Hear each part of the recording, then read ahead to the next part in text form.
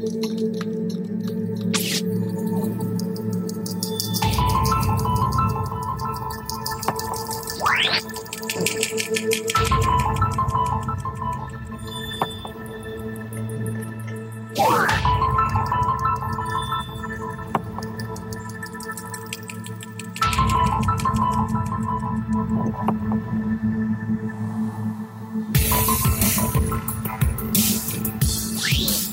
right.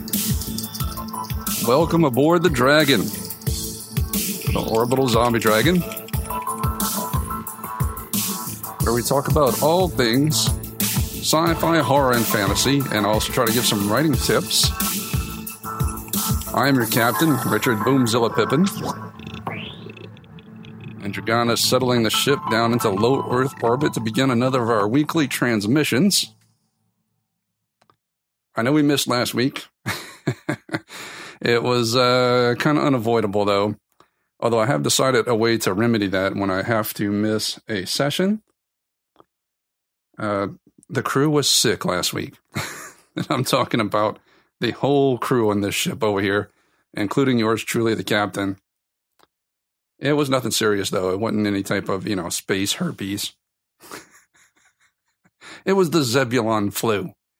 And believe me, y'all didn't want to hear me coughing and hacking into the microphone. It would have been bad. So I have a solution for this whenever I have to miss an episode or when I know I'm just not going to make it for reasons like that. As some of you know, I had an original 42 episodes before we had kind of stopped the show for about a year or so. And so what I'm thinking about doing is going through all those episodes and start compiling a best of the old show.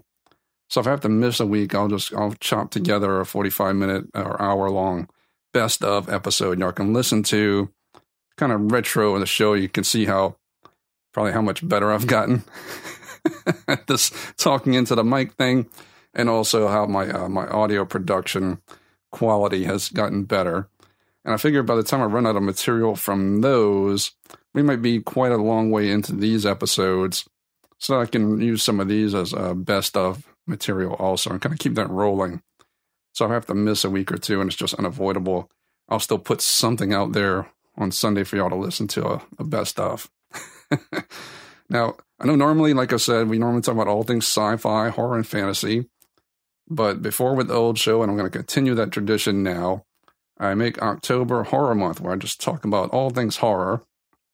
And so this month, every Sunday, we're going to have all horror.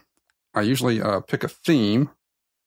Like I'll talk about maybe ghost movies one week, or ghost books, or TV shows, or I'll talk about witches or vampires and werewolves. I'll pick a theme, and we'll discuss that genre of, or subgenre of horror films, and talk about the structure of it and how those things are, the formula behind them.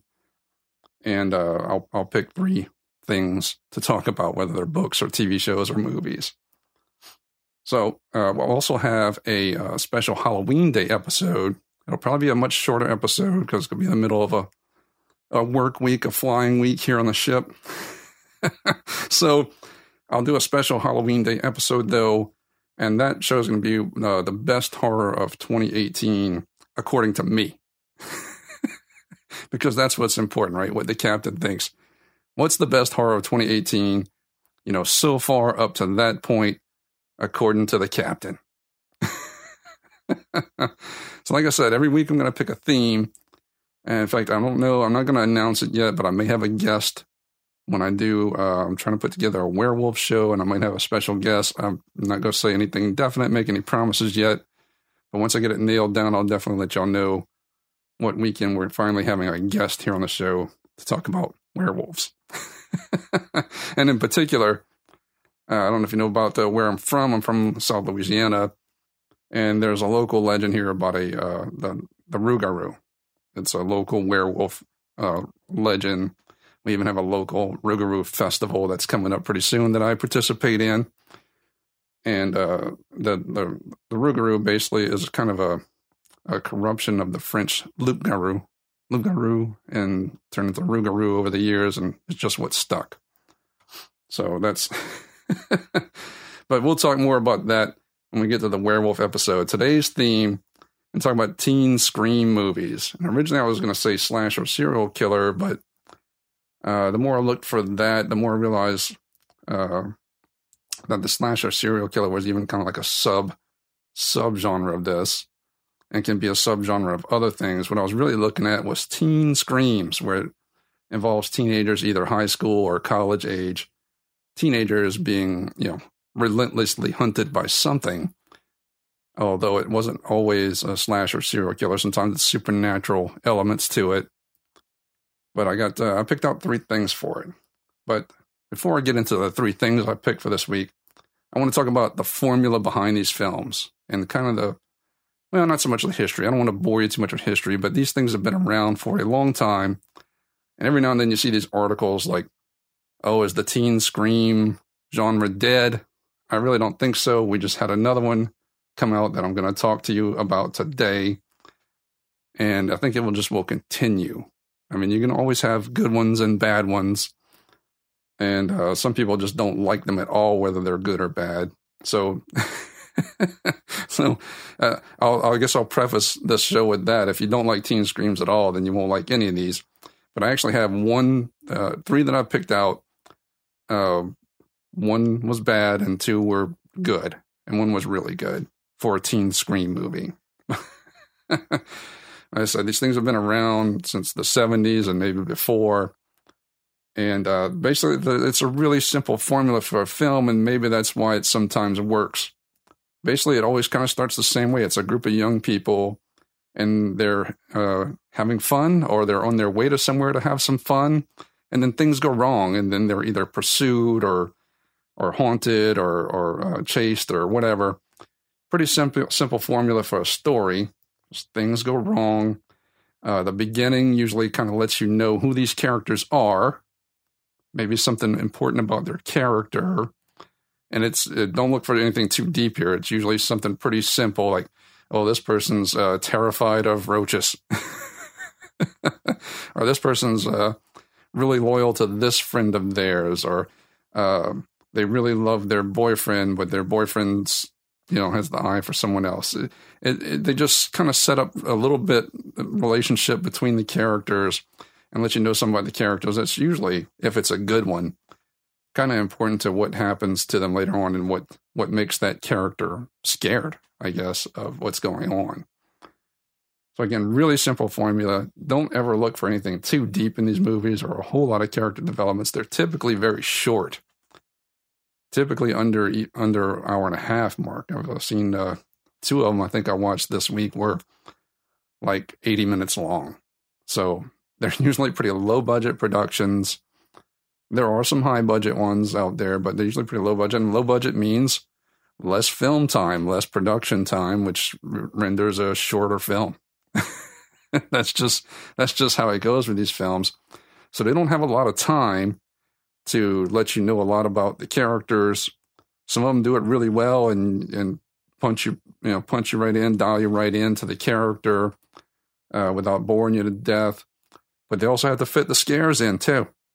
And they got a tight 90 or under 90 minute window to present this story to you. So it usually progresses very quickly. You don't get much in the way of character developments. The ones that do it well make you care about the characters and cringe when they're getting killed. And the ones that are bad just goes, I don't care about any of these people. I hope they all die.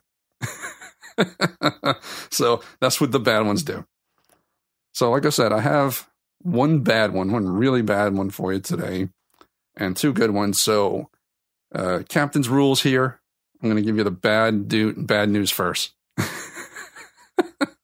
We'll start with the bad one. And the bad one for today was a movie from 2017 called Truth or Dare. And I know what you're probably already thinking, like, you can't really expect too much from a movie called Truth or Dare. But that's not so. I mean, they had some good ones back in the day, like April Fool's Day. I mean, they're just a title. Don't judge it by a title. So I gave it a chance. I remember hearing things about this film, but I wasn't sure if they were bad things or good things. So I just kind of went into it open mind and went to watch it to see what I thought of it. Anyway, this I'm going to go over this. There's another common thing with these films. You're not going to know a lot of these people. Okay. But this one's starring Cassandra Skirbo, I think her name is. And she's probably the only one I'm going to list. I know I normally go through at least 2 or 3 cast members, but she's really the only one I'm going to list from this because you probably know her from like all of the Sharknado films if you watched all of the Sharknado films. I haven't, by the way. I think maybe I watched part of the first one, and I had trouble getting into those, but they're apparently really popular. There's like 6 or 7 of them. I don't know. I lost track. There's so many Sharknadoes. They're like a joke they're telling about themselves at these points, sort of like the Scream films, although they're more, if you really think about it, they're more successful than the Scream films. They stalled out at 4. There was talk about a Scream 5, and it just fizzled out and came back again and then fizzled out again. And Sharknado is like 7 or 8. I think final Sharknado is coming up. And it probably won't be final. Remember the final Friday the 13th? It wasn't the final either. The final chapter. And then they had like 8 more. That'll probably be Sharknado. But anyway, Cassandra Skirbo's in this. All the rest of them's a bunch of people you never heard of. I never heard of them. I'm sure somebody's going to tweet me or write me and say, like, I heard of this guy. He was in this and this. No, you went and look it up on IMDb. You didn't know who he was either. But like I said, this is very common in these films. Again, they're usually pretty low, restricted budget. They don't get big names typically. They get people that's kind of up and coming or brand newbies, and typically very young actors just getting their start. I mean, hell, Kevin Bacon was in the original Friday the 13th. And you go like, oh, of course he was, but nobody knew who the hell Kevin Bacon was at that point. He hadn't done Footloose yet, or Stir of Echoes. I should mention something genre, but he was in the first Friday the 13th, but nobody knew who the hell he was. He was just some guy to get stabbed to death on a cot. Which is another one perfect example. These movies all start out with some teens on their way to have fun. And that's why I say these movies are great to watch, to go to sleep to, because if you fall asleep in the first 10 minutes, then it's a really pleasant story. Like, oh, they're going to fix up that summer camp for the kids. It's going to be so nice. Oh, they're going have fun on spring break. It's going to have so much fun and come back. And then you fall asleep and you don't know what happened to them. So it's a good story. It's a happy story. But if you stay awake longer than that, things go wrong. This show is no exception. This one's pretty simple in its setup. It's a bunch of college-age teens. They all, live on the same campus together, and they're going to this haunted house. The guy that sets it up for him even says he found it on some scaryrentals.com website, which, who knows, that might really exist. I'm going to have to go punch it in a little while, scaryrentals.com, see if it exists. Well, you can rent a haunted house for the night and go spend. And that's what he does. He rents a haunted house for the night. Kind of silly, but 30 years ago, some kids went there and they played Truth or Dare, and all of them but one died, and the one survivor survived only with horrible scars, and got sent to a mental asylum. So he sent his friends up. We're going to go there and play Truth or Dare in his house, get drunk and have some fun, get some good goofy scares in on each other, and have a lot of fun. Then go back to school Monday morning, right? But it doesn't go that way. Turns out history repeats itself 30 years later. This one is not a slash or serial killer film. This is a very heavy supernatural film. What comes after them is supernatural in nature. And at this point, this is where the bad comes in. It just gets silly. There seems to be no motivation that this entity really has except to torture and lead these children to their death. There's no, there's no goal for them to shoot for. Like some of these movies have a thing, well, if we do this to satisfy the spirit, it'll leave us alone, let us go. No, this one's just a ruthless, it's bordering on torture porn type shit. It's pretty bad.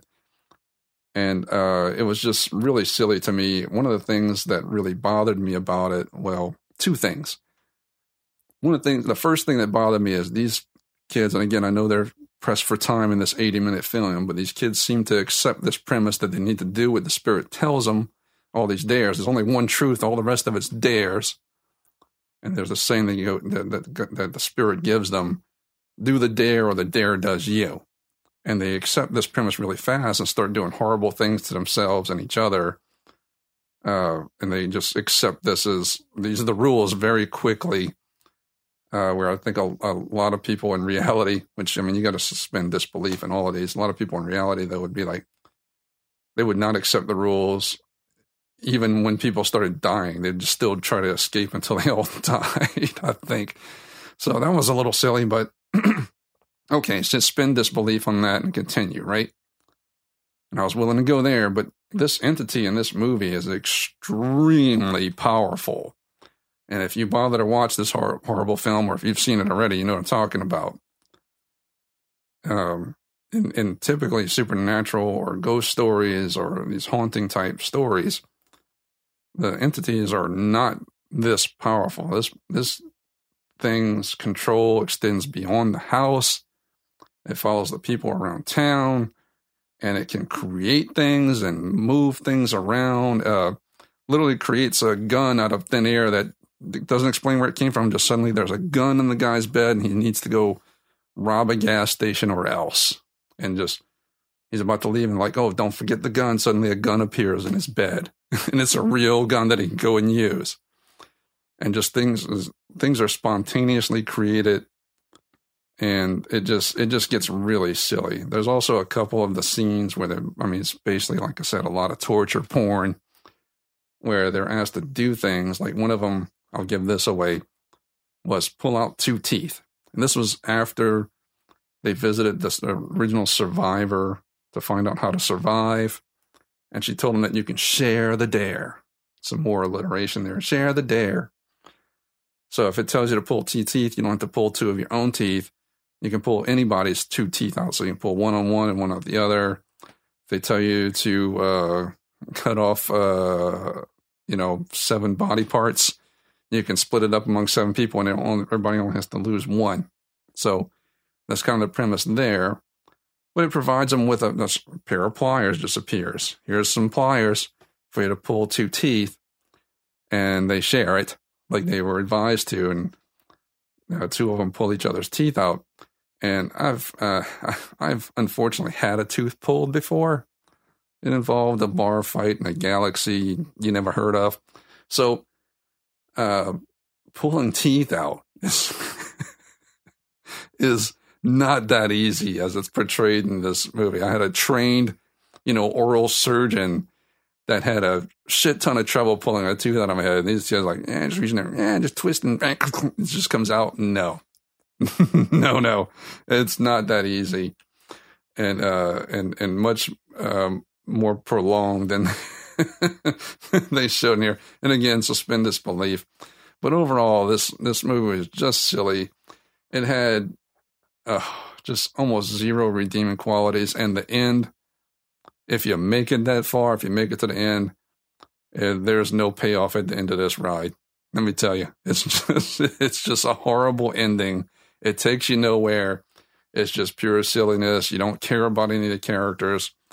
The only story development or character development is pretty thin and pretty stereotyped characters and dumb characters. I'll just put it that way. And dumb characters too. And just end up not really caring about any of them. All of them are kind of either fair to bad people. And like I said, it seems to be no motivation for the spirit picking them other than they went to the house and played truth or dare there. So nothing special there either. I just picked this one because I saw it had just come on Netflix, like I said, and I had heard of it before. Couldn't remember if it was good or bad. And I was like, I'm going to watch this and talk about it. I personally wouldn't advise it. I have to come up with a new rating system. I was joking 2 episodes ago about like 4.6, 0.37 and this. Yeah, I wasn't too impressed with my rating system right there, I'll say. So maybe I'll come with something like if it's sci-fi, it'll be like how many blasters, 0 to 5 blasters. And we'll make it horror. Let's see, we'll call it Tombstones. So on 0 to 5 Tombstones, I would give this one a 1. About a 1 tombstone. So don't bother. What else I have for you today? Oh, yeah, Wrong Turn. Going back a little further here, I had to dig a little deep. There hadn't been a whole lot of these recently, these teen screams, and some of them just didn't really fit with the theme I was going for. So I went back a little further, and I found a good one for you. Now, Wrong Turn is another series that has gone on for a while. I think they're on 6 and maybe 7s coming out. Most of the ones after the first one have been direct to video, and there's a reason for that. I watched some of the sequels. I really cannot recommend those either. But the original one, this one from 2003, was actually, for a teen scream film, really good. And I'll say this too before I talk about the rest of it. If you can find it, I'm going to have to search to see if I can find it. But on the DVD, which I no longer have, I had to watch it streaming, there was like a bloopers section, outtake section of the DVD. And if you can find those videos of those outtakes of these actors playing around in the inbred hillbilly outfits, those guys had a lot of fun in between scene and off camera when they screwed up a scene. It was one of the better horror movie bloopers reels I've ever seen. I need to try and find that, because I would give you details on it, but I'm going from memory from way back, and I'd probably mess it up. I just remember kind of one of them was one of the inbred hillbillies. All the characters that you're rooting for, they're hiding in the cabin, in various places in the cabin, and 2 of them are hiding under a bed, which is literally too small for someone to actually hide under. But again, you see that in tons of these movies where they're like, oh, they would totally get spotted. But the actors are acting, and they have to pretend to not see somebody hiding under the bed and walk right by it, build the suspense. But in reality, even if you watch, behind the scenes, the camera angle and just the size of the bed and the size of the room, like anybody from any place in the room would see that somebody was hiding under the bed. So the actor that's in the inbred hillbilly outfit is walking around like he doesn't see them like he's supposed to for the scene. And I guess he just thought it'd be funny to break the scene and just go off script and just lean down really quick in the other actor's face and just go booga booga booga booga booga, and they just start laughing because they know it's off script. Like, I saw you. Like I said, if you can find it, one of the better horror movie bloopers reels out there, I found. Anyway, again, like I said, this is a 2003 film starring Desmond Harrington as Chris Flynn. I think he's been in some genre stuff if you go back far enough. I know him from Dexter. He was the detective Joey whatever. That was Jennifer Carpenter's boyfriend in the later seasons. And you also have so he plays Chris Flynn, kind of the main character in this one. The other main character is played by Eliza Dushku, who plays Jessie. You might know her from Dollhouse. That's the only thing I can think of genre from her. She's been in a lot of other stuff, some Jay and Silent Bob films. I think she does a lot of voice acting now. I don't think I've seen her do a lot of live film, at least not anything that I watch. But she does do a good bit of voice acting. I'm not a huge Eliza Dushku fan. I find that she has basically one facial expression that kind of looks like she's somewhere between thinking about not liking you very much and taking a shit, or possibly taking a shit on you because she doesn't like you very much. So I don't know how else to describe that look. I'm trying to think of a way. She just looks kind of, like I'm a badass and you're all beneath me, kind of, I don't know. It's kind of I don't know what to call that. Yeah. You'll see. Watch this film. She has this face through the whole film. Through the whole goddamn film. Whether she's scared or whether she actually is contemptuous. That's the face. Contemptuous. Yeah. That took me a while to get to that, huh? So, yeah, but she has that. If she's scared, if she actually is contemptuous, if she's thinking hard about something, She's sad. It's all the same face. She's kind of like Kristen Stewart. She's like an early version of Kristen Stewart. Don't watch Kristen Stewart films. I'm just kidding. No, I'm not. Anyway, I'm not a huge fan of Eliza Dushku. I'll just say that. Although I have heard that Dollhouse is pretty good. I'm going to have to go back and watch that one day. Maybe talk about it on the show. I also want to give a no booty alert. That's right. The first ever. As you know in the show, I give booty alerts. If there's an actress that's particularly attractive or an actor, hey, I play fair. I'll let the ladies know if Chris Hemsworth is shirtless in a film. I give booty alerts. Like, you might want to watch this film just to see your favorite actor or actress looking really good. So, but Eliza Dushku, while she is attractive, I'll give a no booty alert for her because she has no booty. And that's all I'm going to say about that. You also have in this film Jeremy Sisto. I really like Jeremy Sisto. He's kind of a secondary main character, but I wanted to mention him because I like Jeremy Sisto. He plays Scott.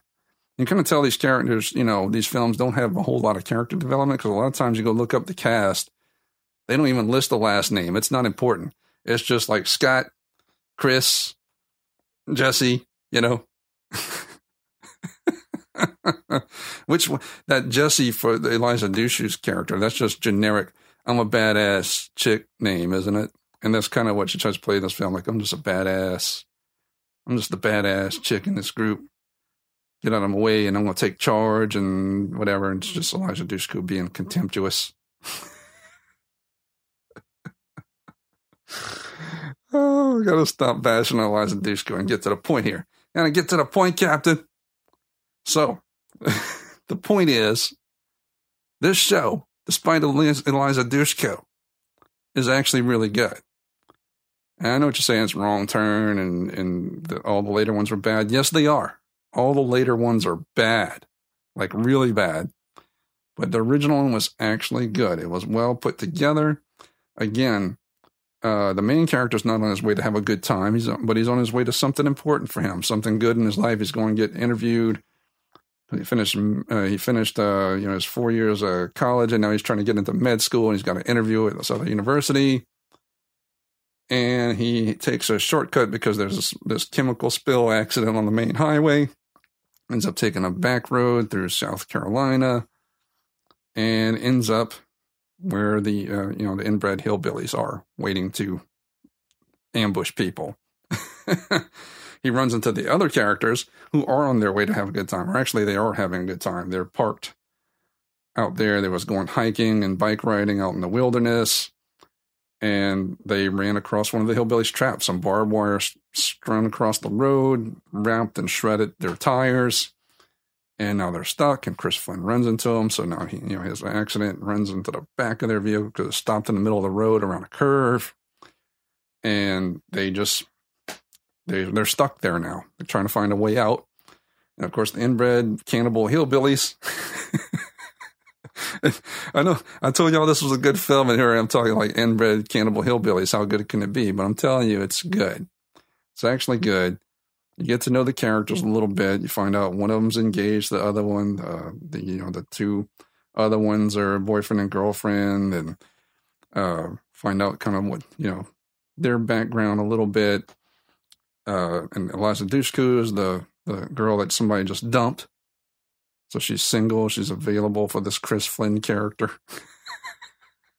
I can't imagine why she's been dumped with that sourpuss face. Huh? Who would dump that? Difficult to please. Bitchy. Who would dump her? Now, it's only mentioned in passing when it seems like, next time she gets dumped, you can take her out into the woods. Back to the point. Okay. So again, this is another, strictly a pursuit film. I don't know if I'd call it so much a slasher. It's basically these inbred hillbillies. They have axes and bows and hammers and whatever the fuck else inbred hillbillies have to try and kill you with. And they're good trackers, hunters, whatever. And I could tell the actors, particularly the skinny gimp looking one, really had fun in these costumes and playing these roles. But they didn't go over the top with it. The later films, they went over the top with it and didn't do as good a makeup costuming job, and it just seemed silly. But these were actually good. They were terrifying like they should be, and pretty relentless and methodical in their pursuit. They know these people are in their territory. They can take their time. You know, these are city slickers that don't know their way around here, and they know the hills better than anybody. Hill folk. They've been living there their whole lives, eating people their whole lives. So they're very methodical about it. They know if somebody, you know, runs this way, then it's going to lead to this, you know, gorge, and they're going to be trapped or whatever. So they're very slow and methodical about it, very sure about themselves. And maybe that's what allows, I'm not going to give it away, maybe that's what allows the two people that survive. I can tell you which ones. But we'll tell you it's two of them. Maybe that overconfidence kind of helped them out. They didn't think anybody would, you know, chase them back to their lair, so to speak, their cabin with the bed that's too small to hide under. But anyway, this is a well-constructed pursuit film. Pretty terrifying death scenes, nothing too elaborate. I find some of these movies kind of suffer from they got to outdo the last death sort of mentality. And they keep trying to outdo the last death until it just gets ridiculous. No, this is just straight up kill you with an axe, kill you with a bow, kill you with a fucking bear trap. You know, it's nothing fancy, and it doesn't try to outdo itself and get ridiculous. Some of the death scenes, just the same, were pretty terrifying, and they're well constructed. And this one I'm going to go into with the storytelling. There's a scene where one of the characters, and again, don't want to give away who dies and who doesn't. One of the characters has created a diversion by running through the woods, you know, kind of between this loop and the road, while the other characters steal the inbred hillbilly's tow truck, steal his vehicle, and he's running a straight line through the curve in the woods to try and meet up with them. You know, he's provided the distraction. Hey, chase me, I'm over here, while they steal the vehicle and go around the curve. So when this character eats it by getting shot with a bow and arrow in the back, or however he dies, you don't want it to happen story-wise, important to the story. You don't want it to happen in the middle of the woods where nobody knows, nobody sees. It's not terrifying. It's more terrifying to make sure that the other characters see him die. Okay? You get what I'm saying? If it just happens somewhere in the middle of the woods and they're just waiting and they never, you know, they just don't know. They might see him again later. You don't know what happened to him. But if you see him, like, there he is. Come on, man, come on. Just meet us here. And he dies like 10 feet away from you, trying to get to you.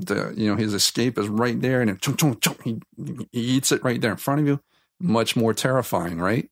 Makes sense, right? So that's where some of these movies make the difference between bad teen slasher and good teen slasher, or teen scream, I should say. Good structure and how, not just how the deaths happen, but when the deaths happen, who is around when the deaths happen, can make a big difference in the story about how scary it is to not only you, but the characters. And that's part of how you experience fear in these films, is through the eyes of the other characters. You're not actually there in those woods. You have to see the other character's reaction. In fact, there's some of these films where you don't even see the death, or you just see like a tiny snapshot of the death right before it happens or right as it happens, but no gory details. But you just see enough to give you a little flash of it, but then you see the other character's reaction, the other actor's face of horror, like, oh my God. And so you feel it with them. You see what I'm saying? I hope you do. I hope I'm making sense to you. I'm your captain, trying to be a good captain, trying to serve you well. So I hope that made sense. I think it did. Of course, I think it did, right? So, but anyway, this was a good teen scream film. It was well constructed, had some good characters. Again, the only flaw was Eliza Dushku. I'm going to have to find out if she was the original choice or if she was a sub. No, we'll leave her alone. But anyway, good film. I wouldn't say great film. I don't know if any teen screams are great films, but as far as that subgenre, the teen screams, this is above average. So from 0 to 5 tombstones, I'd give it a solid 3.5, 3 and a broken tombstone. So it's worth watching. And again, the hillbillies are great in this. They really are. And again, check out if you can find that blooper reel with the hillbillies. It's hilarious. Save the best for last, guys. The last one I'm going to talk about today is out at the theaters now, although it may not be for much longer. It opened last weekend, called Hellfest. I didn't know. I went into this one, again, open mind. I wasn't expecting too much. It's a teen scream film. So you never go into these expecting too much, but I was hoping for the best. I was like, I saw the trailers weeks before. Like, this could be good. This could be bad. I don't know. I'm going to go see. I'm going to go check it out and see for myself. Again, 2018 film, still out of theaters. If you get a chance, go and see it. I'm going to recommend this one right now. I'll recommend it at the end, too. But the cast for this one's too long to get into, and you haven't heard of any of them either. It's all relatively newcomers. I went and looked them up. I'm like, maybe I just don't know these people because I don't watch a lot of current TV stuff. So I don't know some of these up-and-coming TV actors. But they haven't been in a whole lot. Most of these are newcomers. Like I said, that's not too uncommon in this genre. You might see these names later on and go like, oh, that was the person that was in Hellfest. That's how these things go. Especially that this one actually did turn out good. I will, however, mention it's got Tony Todd in it. Tony Todd is 6'5" and an awesome voice. You know who Tony Todd is. He's been in a ton of stuff. He was in Night of the Living Dead, Candyman, all the Final Destination movies. He's done a ton of voice acting, too. In fact, I think he does more voice acting now than he does actual appearances. And that's, well, he's getting much older now. He just is getting much older and probably prefers doing the voice acting, a little less strenuous. I don't know. I'm just conjecturing. I haven't spoken with him. I wish I could, though. Seems like a really cool dude. I will mention this. Night of the Living Dead, to me, is sort of like James Bond films. Really, Captain? How is that? How is Night of the Living Dead like a James Bond film? How do you come up with that shit? Well, I'll tell you. Who you think of as James Bond depends a lot on what year you were born and when you were old enough to start watching James Bond. So if you're James Bond with Sean Connery, you're a certain age group. If you're James Bond with Roger Moore, you're a certain age group. If you're a James Bond as Pierce Brosnan, you're a certain age group.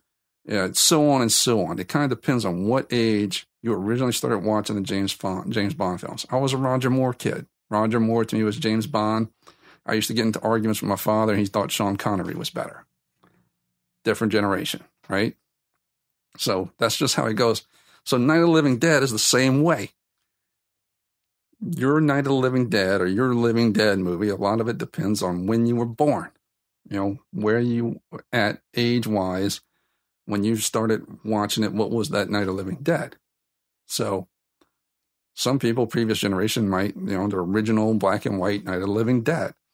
My Night of the Living Dead was the one with Tony Todd and Patricia Tallman. The little redheaded girl, I'm coming to get you, Barbara. Which, by the way, that guy that was the brother, I'm coming to get you, Barbara, that was with her in the graveyard, with Patricia Tallman in the graveyard. That's the guy that's in those Rob Zombie movies. They're about to come up with another one, The Devil's Rejects. The one that plays Otis. What's his name? I forget the actor's name, but he plays Otis. He was the brother of Patricia Tallman's character in that graveyard. That's how far back that guy goes. And now he's in all these Rob Zombie films as Otis. I think they got another one coming out, three for the, oh God, I don't remember now. 3 for the Devil? No. I'm thinking of Devil's Rejects. 3 from Hell. That's it. I got it. 3 from Hell. That guy goes way back. See what I mean? Nobody knew who he was back then in Night of the Living Dead as Barbara's brother. Now he's Otis. Let me tell you something. That dude is probably like in his late 50s. Go watch those Rob Zombie movies where he plays Otis. That dude's got 6-pack abs, ripped. he's got to be in his late 50s. If I had to guess, he's probably almost 60. Ripped abs, man. It can be done. Have you noticed I get stray from the subject a little bit here, guys? That's me. I hope it's entertaining, though. It's entertaining the shit out of me. I make myself crack up. That's why this is so fun. And so anyway, that was my version of Night of the Living Dead, because when I was born, just like Roger Moore is my James Bond, that was my Night of the Living Dead. It had Tony Todd, Patricia Tallman, which, by the way, Patricia Tallman's like 5'10". She's an Amazon. Okay, she's been in a ton of sci-fi stuff. She's a big Amazon woman, but you put her next to Tony Todd, she looks petite. Okay. So Tony Todd's big old dude, awesome voice. He's in this, but I was a little disappointed. Well, I'm not disappointed. I can't say disappointed when I see Tony Todd. But he was only in it very briefly cameo. I'm not even sure if they named his character in the film. Just a very brief sort of cameo appearance, but it was good. It was Tony Todd. He was up there talking. You know, I enjoyed seeing him. Although it is very obvious he's getting up there in age. You know, so Hellfest again. Some college age teens. They're going to have some fun. They're going to have some good scary fun. They go into this amusement park. It's kind of not a permanent place like a lot of amusement parks. They set up. Yeah, they might be there for a few weeks and everybody comes and they break it all down and they go away. You know, like a traveling fair. When they set it up right in the beginning, they tell you this is like the most extreme, you know, horror festival, haunted house festival in the country. You got to go see it. You can't miss it. It's coming to your town, blah, blah, blah. And these kids get set up with VIP passes from one of their friends who's somehow associated with the show. So they get all access pass, you know, to go see this, to the most extreme areas of the park and all this. And, well, again, just setting out to have fun, have a good time, maybe some cheap thrills, cheap scares, all that stuff. Well, it turns out there is an actual killer in the park stalking and killing them one by one. And a lot of it gets passed off as, you know, you run to the cops going, hey, this guy was coming at me with a knife. I'm like, yeah, that happens all the time in this park. It's a fake knife. It's it's kind of hiding in the midst of this horror festival where people are paid to run around and scare you. So, so that's part of it. It's like, even her friends, you know, the main character's friends or the police, they're kind of like, yeah, it's part of the show. You know, you're supposed to be scared and they're doing their job. But this one guy is doing a little bit more than his job. In fact, he just walks onto the park like anybody else, puts this mask on like everybody else has wearing, or a lot of the people wearing masks, and proceeds to stalk and kill them. He gets fixated on them in a pretty interesting way. I won't give it away either, but he ends up getting fixated. It's not without any reason, like in the first film I talked about here. He actually gets fixated on this particular group for a reason. And it fits with the character of the killer. They explain a lot to you about these characters, very short amount of time, and it's not cheesy. The only thing I'll say is one of the characters is very over-the-top stereotypical. Now, typically in these films, that of course involves young, college age or high school age teens. So you're always going to have the one character that's just got sex on the brain, but this is like over the top sexual and way overboard with it. Like, hey guys, we're gonna, we're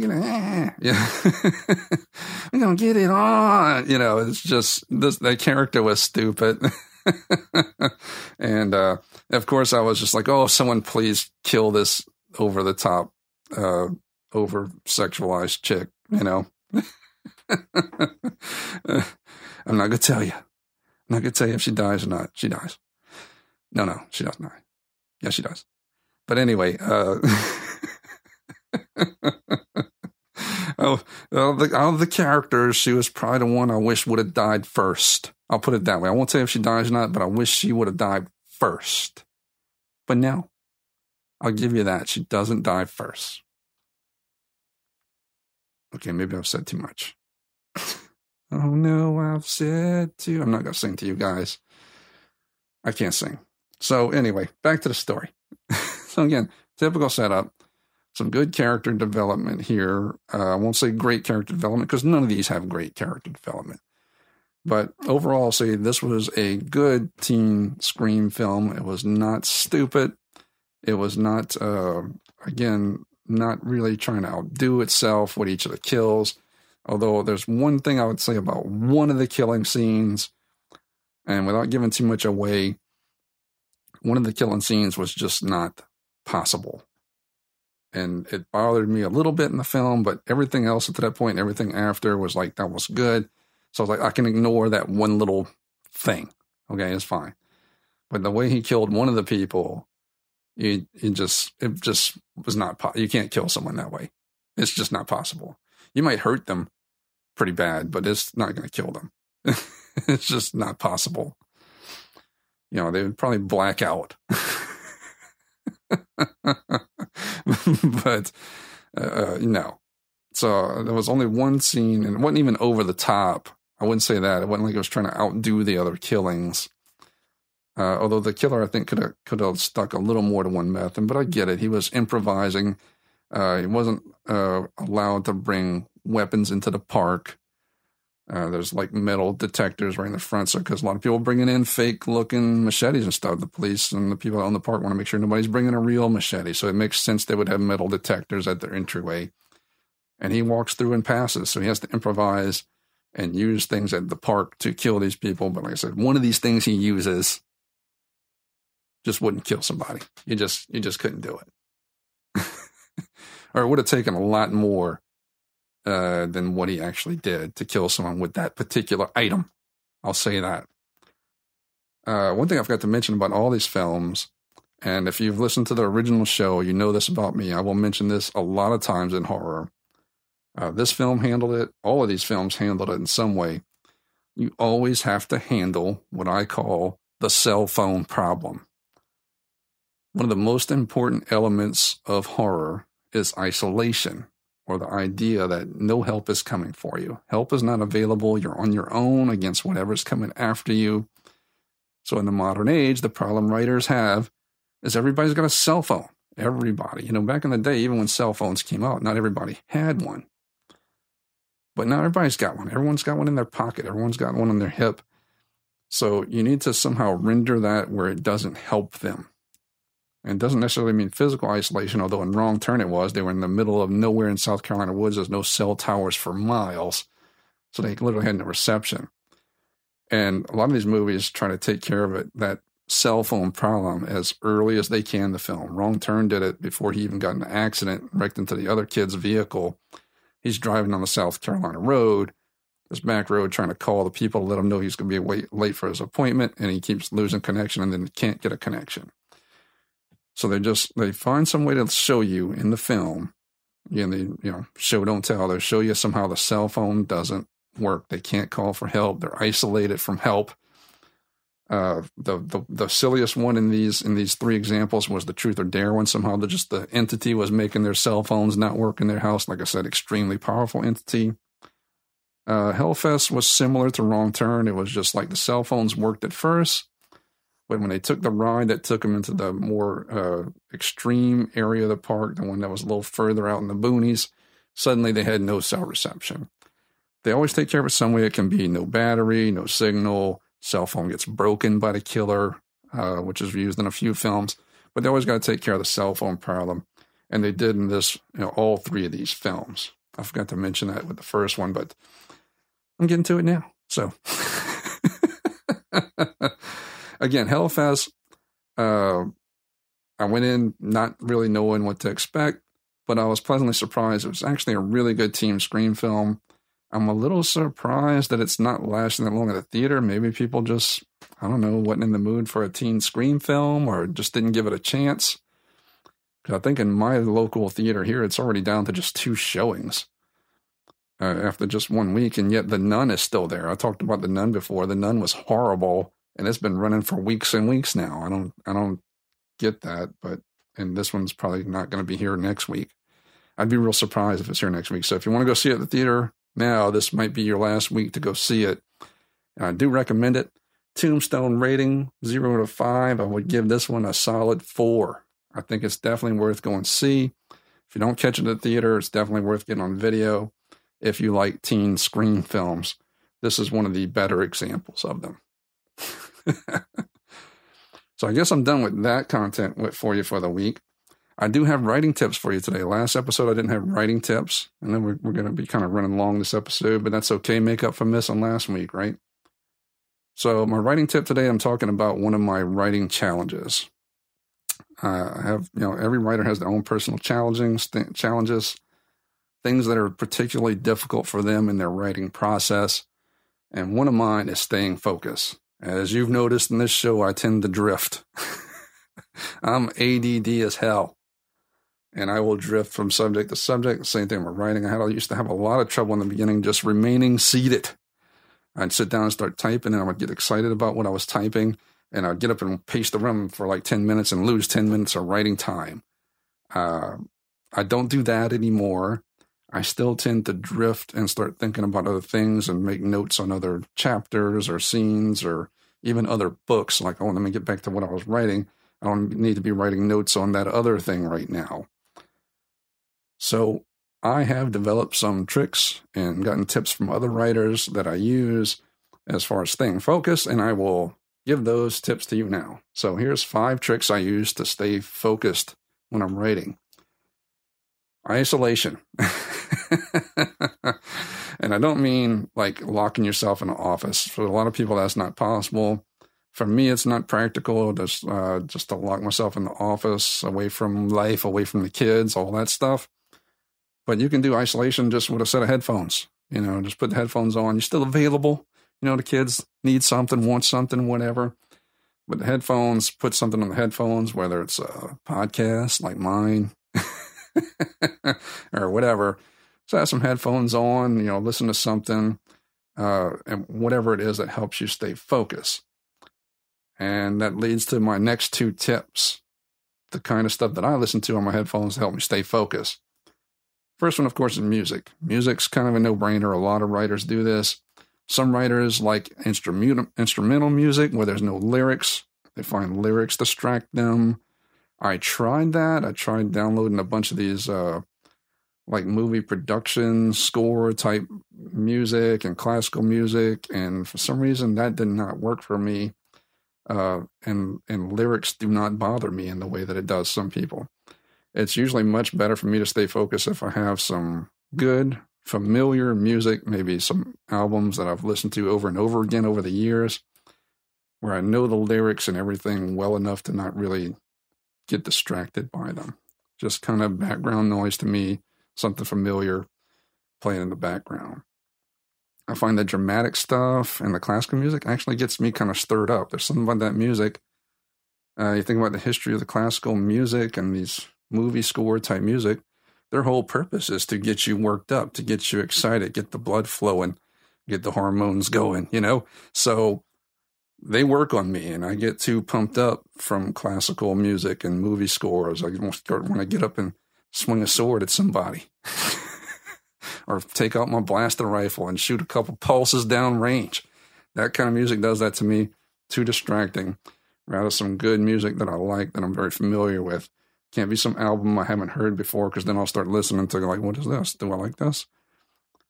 So that's what works for me. But whatever works for you in your headphones, if classical music works for you, that's great. Doesn't do it for me. Next one, I picked up this tip from another writer friend of mine, rain sounds. And there's tons of these you can download now. There's even apps that just generate rain sounds for you. You can download tons of rain albums, thunderstorms, rainstorms, storm on a tin roof, whatever kind of variation floats your boat, floods your river and makes your boat float. Whatever variation works for you. You like a jungle thunderstorm, you like rain on a tin roof, you can find it and download it. This one was very effective for me to kind of focus in on my writing, drown out everything else, and remain seated, remain calm, and remain seated. Rain's a very soothing sound. There's a reason a lot of those little, help you sleep devices have a rain sound option. It's very repetitive, kind of droning thing that will relax you. Some people might relax them too much. I don't know. For me, it works. So rain sounds, if the music just ain't working that particular day, I'll switch to rain sounds. Tip number 4 and 5 is actually things not to do. Okay? No movies. You put movies on, you'll end up watching the movie and not writing. So that one's pretty simple, self-explanatory.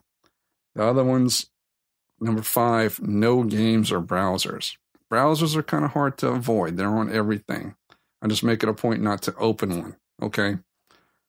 The no games is a little bit easier. For instance, I do a lot of writing on my iPad, and I have no games installed on it. There are literally no games on my iPad. I just don't even give myself the temptation. It's a little harder when sitting at the PC because I do have games on the PC. But just make it a point not to launch the games, I guess, if you're on that. When I had a laptop that I roved around with for writing, I never installed any games on that either, just like the iPad. So that's kind of a no-brainer. If you play a game, even if you go like, well, I've been writing for an hour and I'm kind of like, I need a break, I'll just play a game. No, you won't get back to the writing. You'll end up like 3 hours later and be like, oh, crap, I just played 150 turns of Civilization 6. So, or I just played 4 hours of Sims 4 or Counter-Strike. I just played 30 rounds of it. And no, you won't get back to it as soon as you would from just like maybe taking a break and go getting a snack or, maybe go browse for 5 minutes. Don't disappear down any browsing wormholes, though. Like I said, I tend to avoid the browsers.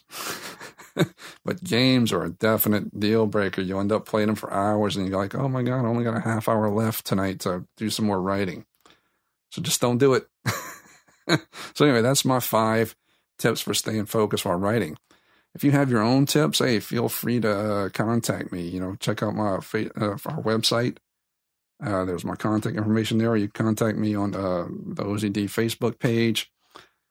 And if you have any other writing tips, maybe I'll share them on another episode. If you not necessarily disagree with me, but if you have some other things that work better for you, let me know about them. I might try them myself. So I thought we was going to run long, but we're actually pretty much on target today. I'm going to get Dragana to get the drives warmed up because we're about to get on out of here. Next week, I think the theme's going to be one of my favorites, hauntings and ghost stories. That's something I really enjoy. Check out the Facebook page, Instagram. Also, I'd like to ask anybody that's listening, please rate and review us on iTunes or wherever you listen to podcasts. It really helps getting word out about the show. If you enjoy the show, please, rating and review will help immensely. Time for us to drop out of low Earth orbit, head to another galactic adventure. See you in 1 week. Dragana, take us out.